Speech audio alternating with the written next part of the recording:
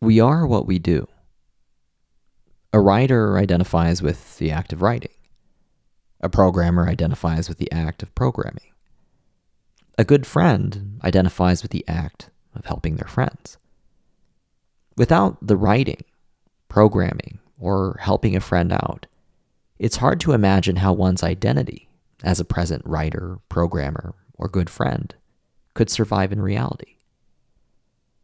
Yesterday, I wrote about my fear of living a life of too much thinking and not enough action. I propped up the fear in my head like conquering it was some kind of impossibly complicated task. But when I woke up this morning, it occurred to me that the way to quash this fear and ensure that I'm living the life I want to live is to prove it with the actions and choices I make each day. In summary, identify the actions and decisions that support the kind of person you want to be and carry them out. The act of carrying these actions out and the act of becoming this person are one and the same.